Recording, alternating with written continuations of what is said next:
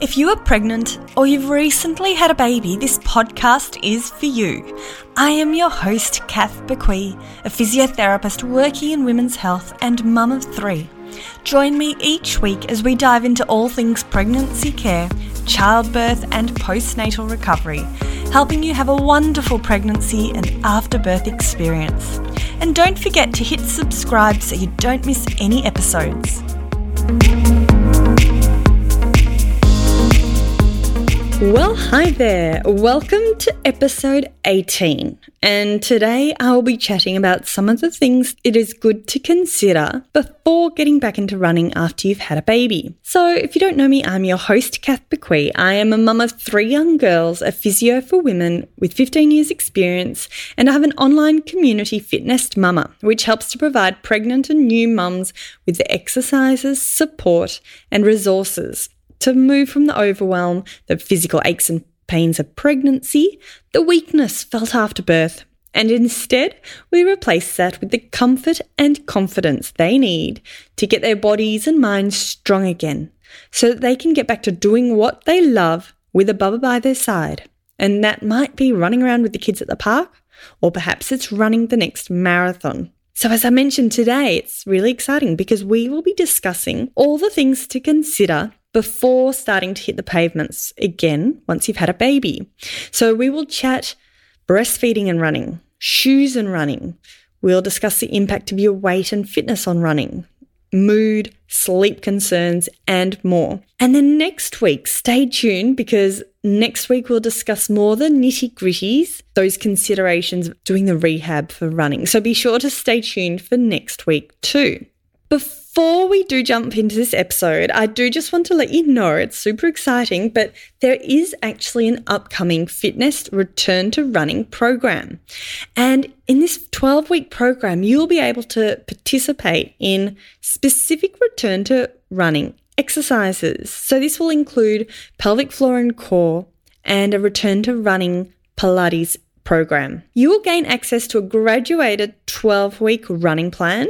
You'll have access to a pelvic floor checklist, screening tests for strength and stability, and you will get access to myself, Q&As and support with myself, all about the topic of returning to running, to answer any of your questions that you have along the way to help you successfully get back into running. So to sign up for this 12-week Fitness Return to Running Challenge, head to www.fitnessmama.com/running. So that's fitnessmama.com/running. And the link is also in the show notes. All right, let's get into this episode.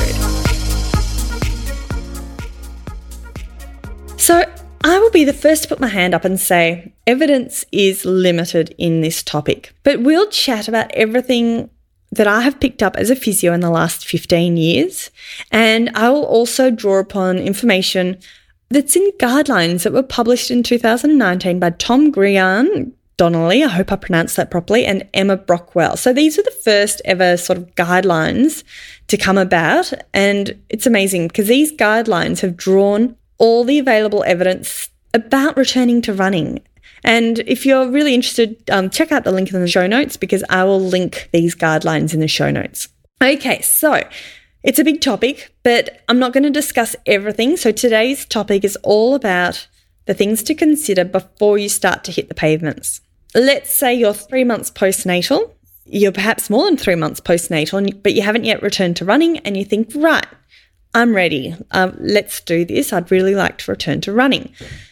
The things to consider. I've got a little bit of a list, so I'm just going to run through them. There's no particular order to them, but let's first think about breastfeeding and the impact of breastfeeding on running.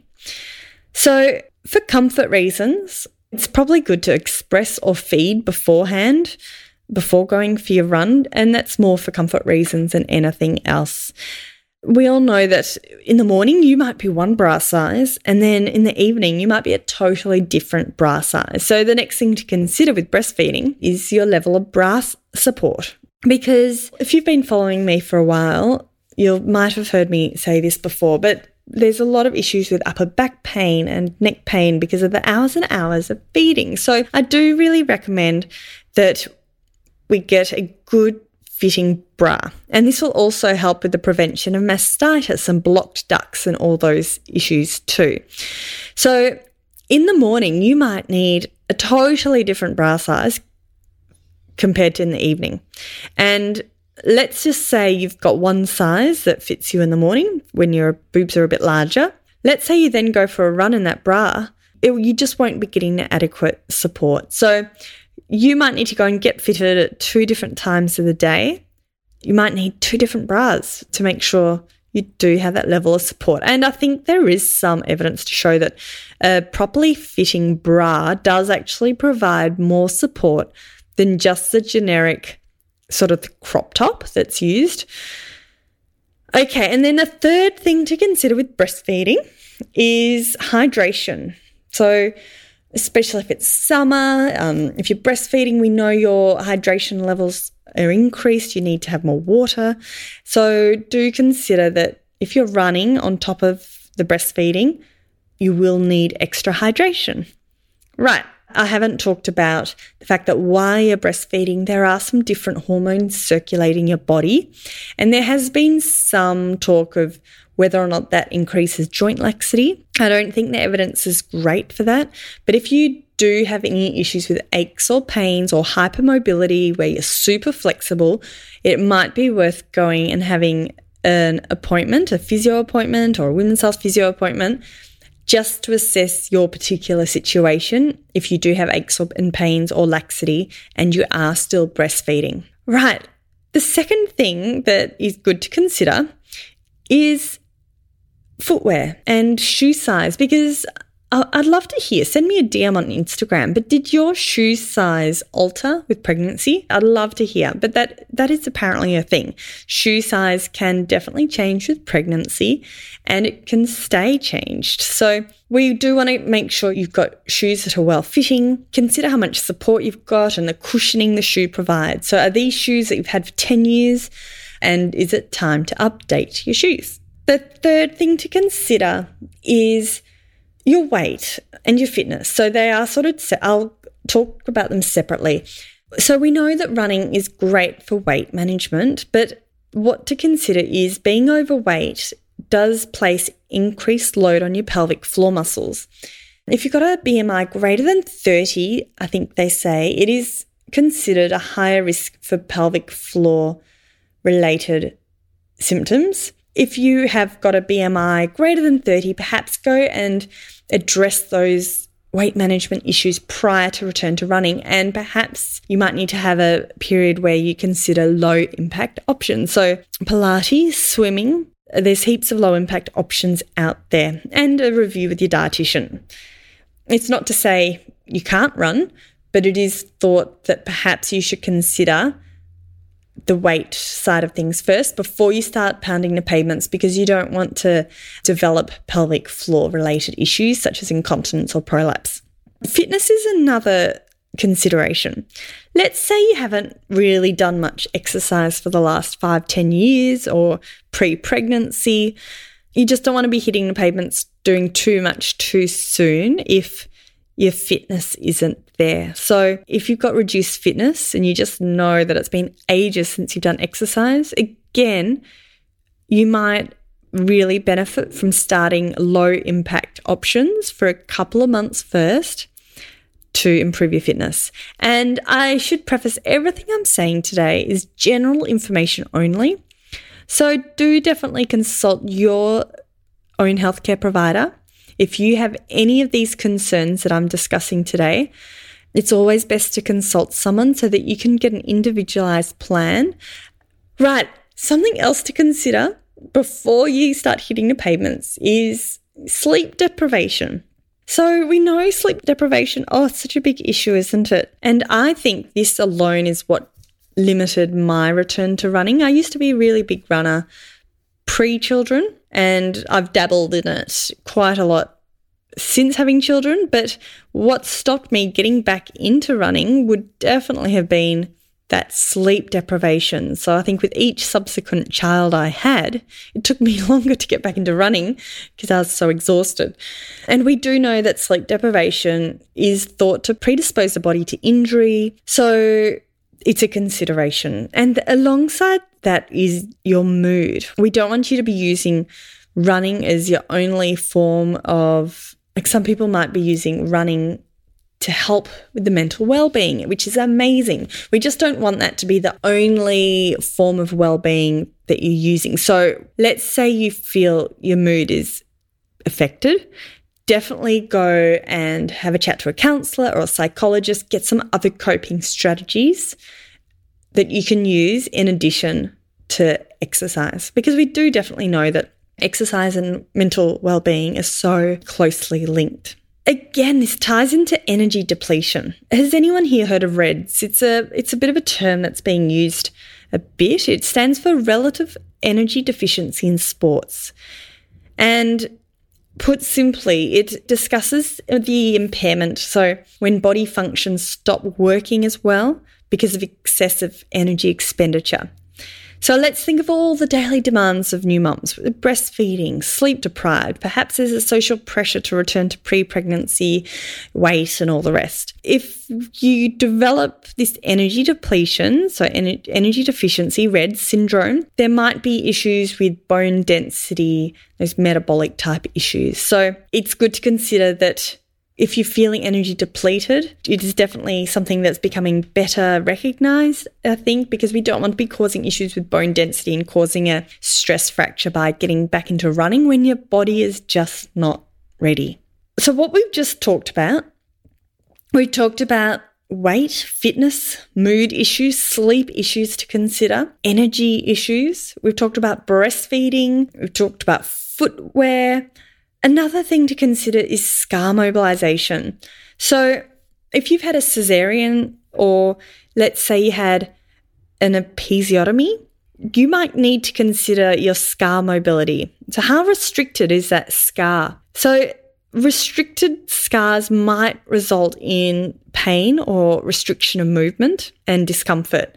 So you don't want to be suddenly thinking, oh, I'm going to start some C-scar massage like a day before returning to running. So in the lead up to considering running, perhaps you should consider some C-scar massage or perineal scar massage, and obviously making sure the wound is healed first, there's no ooziness, make sure you've got the all clear from your doctor or healthcare provider. If you're not sure what C-scar massage or perineal scar massage is all about, this is something we do cover inside Fitness Mama membership. It's in the Beyond module, so from 6 weeks onwards postnatal, or consult your individual healthcare provider to help give you tips and tricks on how to start with that C-scar mobility. So then the last thing to consider is your pelvic health, because in the ideal world, it'd be amazing if every single woman could have a pelvic floor assessment. In reality, unfortunately, I know this isn't the case for financial reasons, or perhaps you live rurally, perhaps there's no pelvic floor physio close to you, or there might be various other reasons too why you can't go and seek that one-on-one assistance. So for that reason, I have developed a pelvic health checklist. So again, the link is in the show notes. It's a really simple checklist, and if you answer yes to any of the questions, I do recommend you go and seek help if you can. And if you do answer yes to any of those questions, it highlights perhaps that that's an area that you might want to work on before returning to running. So it asks you questions about any leaking, incontinence, the prolapse, any vaginal bulge, heaviness, dragging, those sorts of symptoms. So the pelvic floor rehab really can start from day 1, day 2 after giving birth. And it's something I really encourage everyone to consider before starting the high impact exercise of running. So you really do want to make sure your pelvic floor muscles, you've been working them and exercising them. Have you been doing some strength exercises, some quick lifts, some long holds? Are you actually lifting your pelvic floor muscles correctly? So these are all things to consider. So I was hoping that would be a nice, short, sharp episode. I haven't even discussed so much in terms of returning to running, and so do stay tuned for next week. But to summarise, Ladies, consider your breastfeeding, consider any scars that you want to start to mobilize, consider your weight and your fitness and your mood levels and your sleep and energy levels. Last but certainly not least, we want to consider your pelvic health. So there we have it in a nutshell. Before we sign off, remember, if you want to join me for the 12-week Fitnest Return to Running program, just head to fitnestmama.com/running. It starts in the first week of February. You'll gain access to a graduated running program. There's weekly Pilates classes that focused on running exercises and returning to running exercises, and you'll have Q&A and support with myself to help you successfully get back into running. My team and I will be putting together the show notes for this episode with all the links at fitnessmama.com. And ladies, if you enjoyed this episode, I would love it. It would just make my day if you could give me a rating and a review. And if you leave your name, I can give you a shout out too. It helps with the algorithm side of things. I don't know too much about it, but if you wanted to give me a rating if you enjoyed the episode and a review, that would be really appreciated.